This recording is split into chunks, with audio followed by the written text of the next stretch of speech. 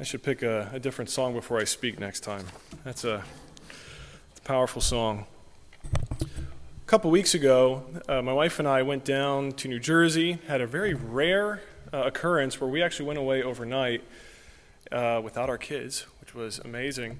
And we went down to New Jersey for a cousin's wedding. And one of the great privileges of that day, too, being down there in New Jersey, was that earlier in the day, that same weekend, on the other side of the family, they were celebrating her grandmother's 94th birthday. And so we were able to make it there, be there for that. Just a great time. You saw, she was there, her children, her grandchildren, great-grandchildren, all together celebrating her life. And the time came for the birthday cake to be served.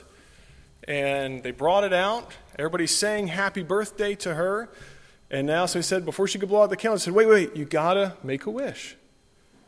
And so she sat there and she said, I wish to go home before my 95th.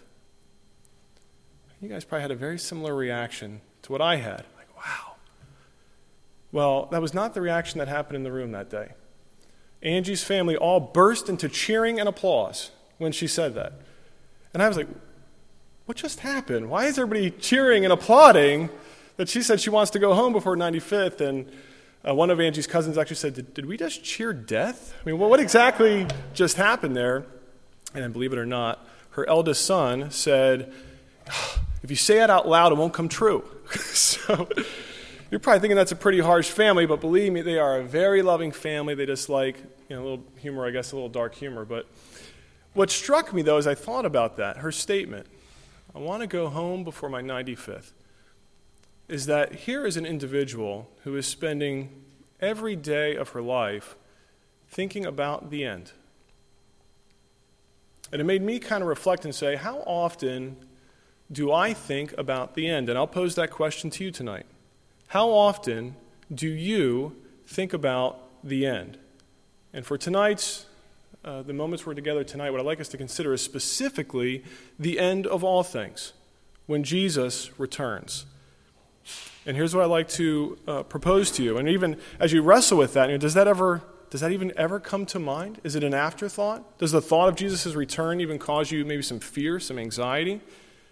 Well, here's what I'd like to propose. The truth, the reality of Jesus' return should be impacting how you live right now, every day of your life. And that's what I want to flesh out tonight as we all study God's Word together. And to do that, we're going to turn to 2 Peter chapter 3. So if you have your Bibles there, if you could turn there with me. 2 Peter chapter 3.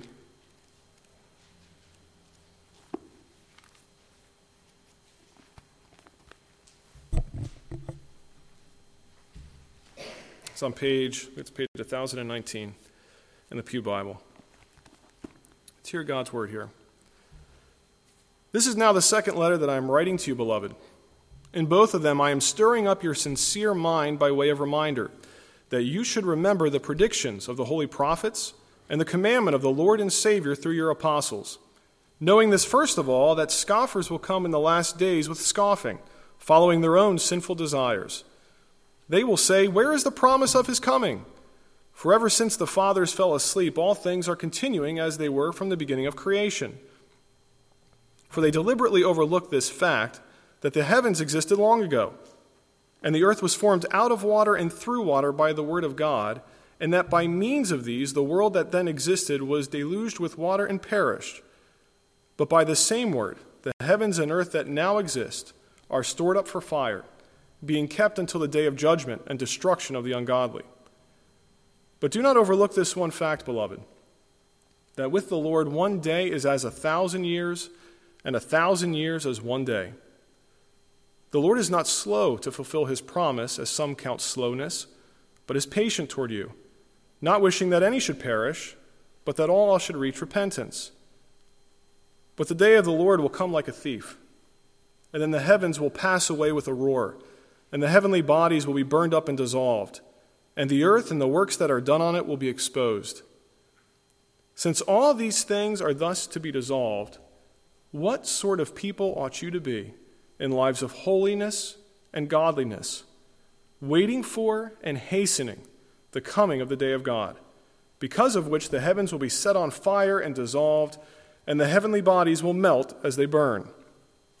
But according to his promise, we are waiting for new heavens and a new earth, in which righteousness dwells. Therefore, beloved, since you are waiting for these, be diligent to be found by him without spot or blemish and at peace. And count the patience of our Lord as salvation, just as our beloved brother Paul also wrote to you according to the wisdom given him, as he does in all his letters, when he speaks in them of these matters. There are some things in them that are hard to understand, which the ignorant and unstable twist to their own destruction, as they do the other scriptures. You, therefore, beloved, knowing this beforehand, take care that you are not carried away with the error of lawless people and lose your own stability, but grow in the grace and knowledge of our Lord and Savior Jesus Christ. To him be the glory, both now and to the day of eternity. Amen. So again, this truth, the reality of Jesus' return, should be impacting how you live your life, how I live my life every day, right now, should be impacting us. And so I want to set this out, and I want to look at it really through under three main headings. One, the day is coming. Second, waiting for the day. And third, hastening the day. First, we need to establish the fact that the end is coming. And that is what Peter is trying to do here right at the outset. He is, outside of this chapter, he is stirring up their minds by way of reminder. And he is reminding them to remember. Don't forget what was prophesied. What is he speaking of? He is speaking of the coming of the day of the Lord, the coming of judgment.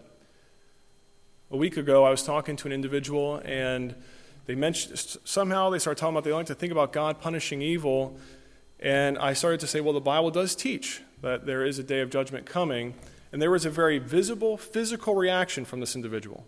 Their eyes closed, their hands went up in the air, they started shaking their head, and they actually shivered. They went like that. For many, this is not something that they want to think about, that there is coming a day of judgment. But Peter here is reminding them. He's stirring up their mind by way of reminder, saying, don't forget. Remember everything that has been spoken by the prophets, that has been taught by Jesus and the apostles. This day is coming. There are many examples that we could look at in the Bible. I'm going to look at two briefly here for us today. Peter's reminding them to remember what Isaiah said. Isaiah in chapter 13 said, behold, the day of the Lord comes, cruel, with wrath and fierce anger, to make the land a desolation and to destroy its sinners from it. For the stars of the heavens and their constellations will not give their light. The sun will be dark at its rising, and the moon will not shed its light. I will punish the world for its evil, and the wicked for their iniquity. I will put an end to the pomp of the arrogant and lay low the pompous pride of the ruthless. I will make people more rare than fine gold, and mankind than the gold of Ophir. Therefore, I will make the heavens tremble, and the earth will be shaken out of its place at the wrath of the Lord of hosts in the day of his fierce anger. Peter is stirring up by way of reminder what Zephaniah prophesied. He said, the great day of the Lord is near and hastening fast. The sound of the day of the Lord is bitter. The mighty man cries aloud there. A day of wrath is that day, a day of distress and anguish, a day of ruin and devastation, a day of darkness and gloom, a day of clouds and thick darkness, a day of trumpet blast and battle cry against the fortified cities and against the lofty battlements. I will bring distress on mankind so that they shall walk like the blind. Their silver nor their gold shall be able to deliver them on that day of the wrath of the Lord. In the fire of his jealousy, all the earth will be consumed. For a full and a sudden end he will make of all the inhabitants of the earth. Peter is reminding them that this day, this dark and dreadful day, the day of God's fierce anger, is coming. And he's saying it is a sure thing. And he said there will be scoffers. There will be scoffers who say, where is the promise of his coming? And what these scoffers don't realize is that their scoffing is actually a sign that the end is coming. That's what we see here in the text when they're saying, where is the promise of his coming? It is prophesied. These scoffers will be there scoffing on that day. And what they're not realizing, when they say all things are continuing as they were since the beginning of the creation, Peter's saying, well, that's not true. The word of God that formed the earth out of water and through water destroyed the earth then by water in the flood. So the world that then existed perished. And the heavens and the earth that exist right now by that same unfailing word are being stored up for fire, for judgment, and for destruction. So this day, this dark and dreadful day of God's fierce anger is coming. People may scoff at it, but it is a sure thing. It is a certainty this day will come. And he says the day of the Lord will come like a thief. I read an article this week. This was for ABC News. It was ran actually last year, 2018, in Belgium. Robbers came in to a store around 3 p.m. and attempted to rob the store. And the individual who was operating the cash register told the thieves, come back at 6:30. At that time, the cash register is way more full. They did it. They left and came back at 6:30. And of course, police were waiting on them and arrested them and took them away. The day of the Lord will not be like that. Okay? Just to be clear. 1 Thessalonians 5 says the day of the Lord will come like a thief in the night. While people are saying there is peace and security, then sudden destruction will come upon them. As labor pains come upon a pregnant woman, and they will not escape. Just as we read in Matthew 24, in the days of the flood of Noah, they were unaware, and the flood came and swept them away. And as you see in verse 10 here in this chapter in 2 Peter 3, we see that the heavens will pass away with a roar. The heavenly bodies will be burned up and dissolved. The earth and the works that are done on it will be exposed. There will be no hiding on that day. There will be no escape. There will be no second chances, no mercy to be found on that day for the ungodly. A dark day, an awful day, the coming day of the Lord. And then Peter says this. In verse 11, he says, since things will be dissolved this way, what sort of people ought you to be in lives of holiness and godliness, waiting for and hastening the coming of the day of God, because of which the heavens will be set on fire and dissolved, and the heavenly bodies will melt as they burn? Peter tells us that we should be waiting for and hastening the coming of this dreadful day. So I'm just going to ask the question tonight, why? Well, simply why? Why would we want that day to come? And secondly, one thing for us to consider too is how do you wait and hasten? We're going to deal with both of those tonight. So again, we see the certainty of this coming. The day is coming, this coming of judgment. Now, let's unpack this. Waiting for the day. The word in Greek, prostakaho, that is translated here, waiting for, can mean to watch. The New American Standard, New King James, translates that word as to look for. To anticipate is another way you can translate it. To be in expectation, to tarry. So we see all these things together. Again, this waiting for, this looking for, and I'll describe it this way, an eager expectation for this day to come. This is a day we should be looking for, eagerly expecting. So why? Why should we be eagerly looking for this day of judgment, this dark and dreadful day? I'm going to give you two things to consider tonight. Number one, we live in a world that is filled with evil and suffering. Not sure how many of you read this past week. In Nigeria, they found 400 young boys, young teenage men, and some older men as well, who had been chained up, tortured, sexually assaulted for a significant period of time. Horrible, horrible evil that has been going on over there. Thankfully, it was discovered, and those who were doing it were held accountable for it.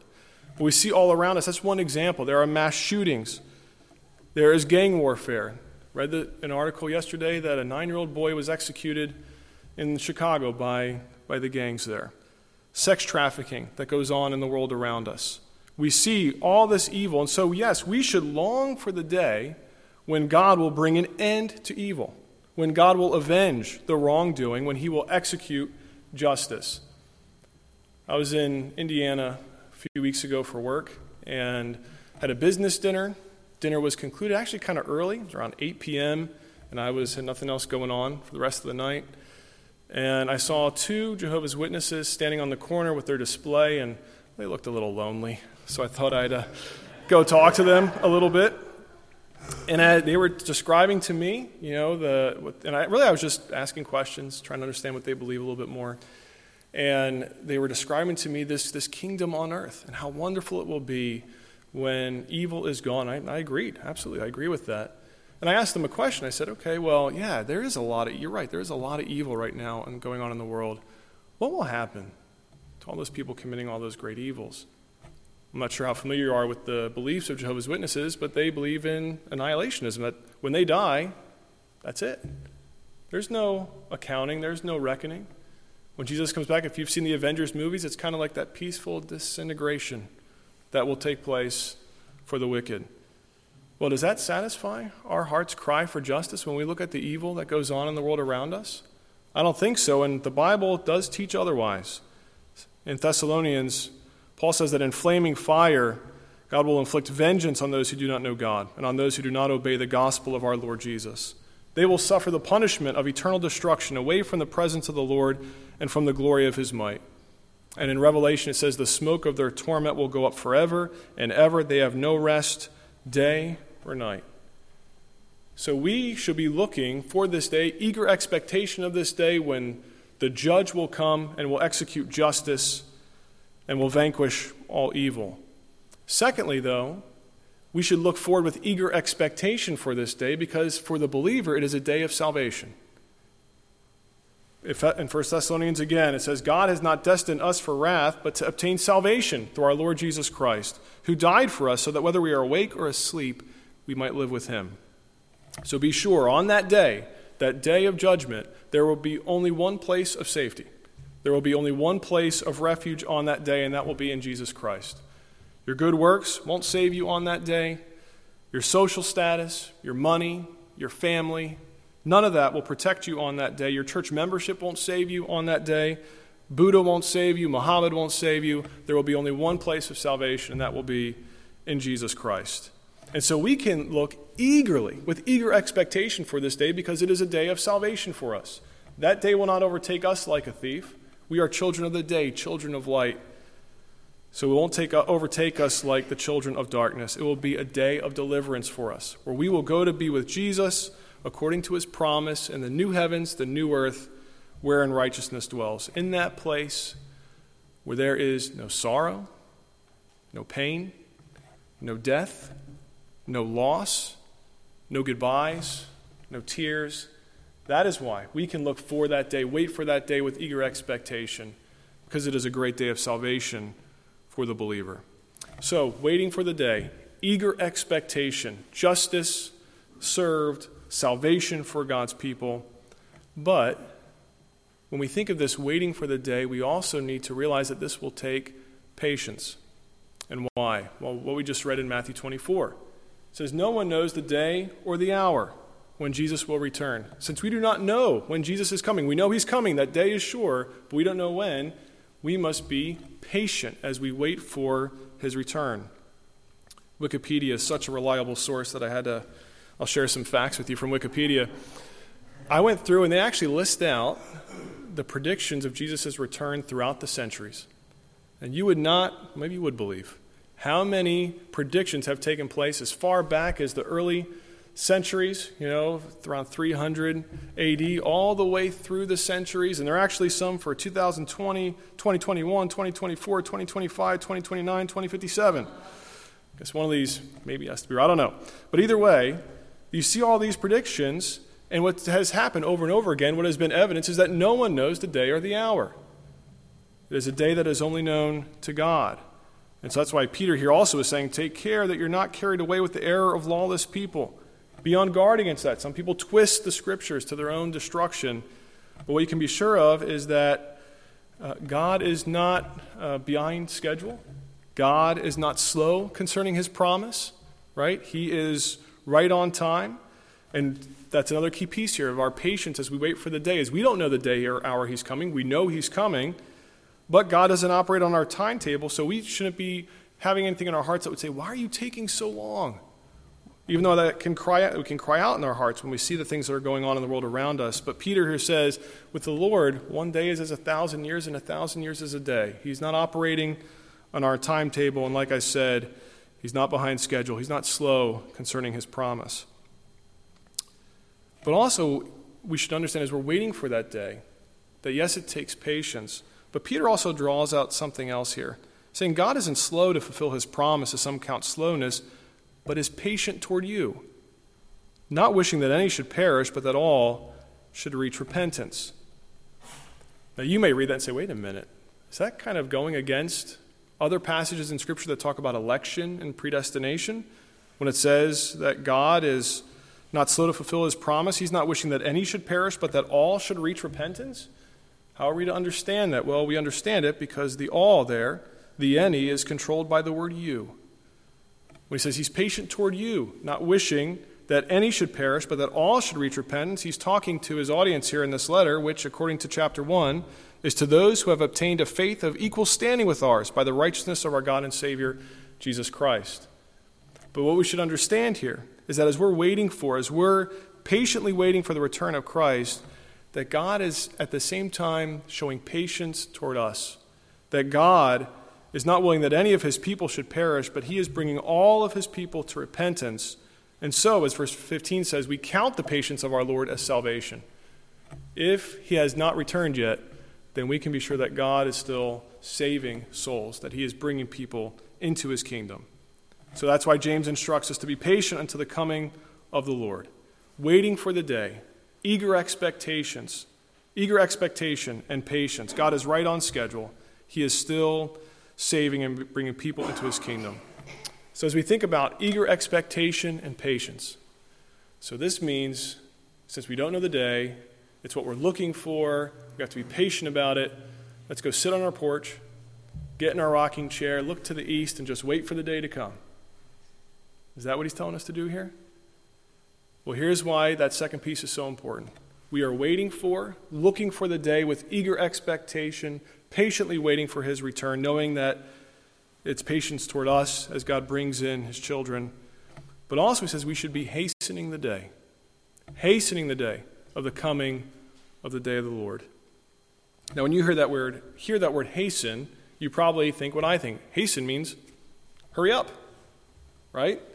We see that used in Luke, in the Gospel of Luke. Same exact word in the Greek used in Luke when it says the shepherds came with haste to see the child Jesus. Same word when Jesus said to Zacchaeus, hurry and come down. It's that same word that's translated here, hasten, hastening the coming of the day of God. So, this kind of begs some questions. Can we alter God's timeline in some way? Can we somehow make Jesus come sooner? Can we expedite his return a little bit? Is that what Peter is suggesting here? Well, we know from other texts in Acts that says that God has fixed a day on which he will judge the world in righteousness. And in Acts 1, he says, it is not for you to know times or seasons that the Father has fixed by his own authority. So that day is fixed. It is set. The day of judgment, the day of the Lord that is coming. So what is meant here when Peter tells us that we should be hastening the coming of the day of God? Well, in the Greek, it's the word spudo, so actually we want to spell it out, S-P-E-U-D-O. Look familiar to any word? Speed, right? So to speed, to hurry, but it can also mean to urge on diligently and earnestly. And that's what I would suggest is in view here, because we see this emphasis all throughout Paul's letter. I'm just going to point out a couple references to you here. We see it even here in the context of chapter 3. In verse 14, Peter says, therefore, since you are waiting for these, be diligent to be found by him without spot or blemish and at peace. In chapter 1, verse 5, he says, for this reason, notice this language, make every effort to supplement your faith with virtue, virtue with knowledge, knowledge, self-control, self-control, steadfastness, steadfastness with godliness, godliness with brotherly affection with love. If these qualities are yours and are increasing, they keep you from being ineffective or unfruitful in the knowledge of our Lord Jesus Christ. I'm dropped down to verse 10. Therefore, brothers, be all the more diligent to confirm your calling and election. For if you practice these qualities, you will never fall. For in this way there will be richly provided for you an entrance into the eternal kingdom of our Lord and Savior, Jesus Christ. Here's the connection. So we see this instruction to hasten the coming of the day of God. But then we see these other references, be diligent, make every effort. In the Greek, those words, be diligent, make every effort, two different words are being used. One, spoudazo, the other, spoude. Guess what those are both derived from? The word that's translated here, hasten, spudo. So, let's tie it all together. What are we seeing here? As we are waiting for the coming of the day of God with eager expectation and patience, this patient expectation is not one of idleness. It's not one of slothfulness, but rather a time of action. Hastening the coming of the day of God, urging on diligently and earnestly. That is what's in view here. John Calvin put it this way. He said, we all labor under two very different evils, too much haste and slothfulness. We are seized with impatience for the day of Christ already expected. At the same time, we securely regard it as afar off. As then the apostle has before reproved an unreasonable ardor, so he now shakes off our sleepiness, so that we may attentively expect Christ at all times, lest we should become idle and negligent, as it is usually the case. For whence is it that flesh indulges itself, except that there is no thought of the near coming of Christ? That is what I think is in view here when Peter is saying, hasten the coming of the day of God. It is not a time for slothfulness, for idleness, but rather a time for diligent action, diligent activity. And I think this is where our enemy will tempt us. I think while we're here on earth, our enemy is going to try to will try to lull you to sleep. Bring in a temptation for you to not look for the return of your Savior, to not expect his soon return. And what's the outcome of that? Think about your own life right now. I'm thinking about my life. Temptation to get comfortable, kind of cozy in this world that we're living in, to become complacent in our spiritual life, not tending to the means of grace the way that we should, to be focused on or distracted by earthly things. And to the extent that we start to do that, again, kind of lulling us to sleep, letting our guard down, we start thinking that this world around us is what we're here for, what we're living for. And we forget that this world around us will not last. It is going to be dissolved. That is where the temptation comes in and where the danger is of idleness and slothfulness.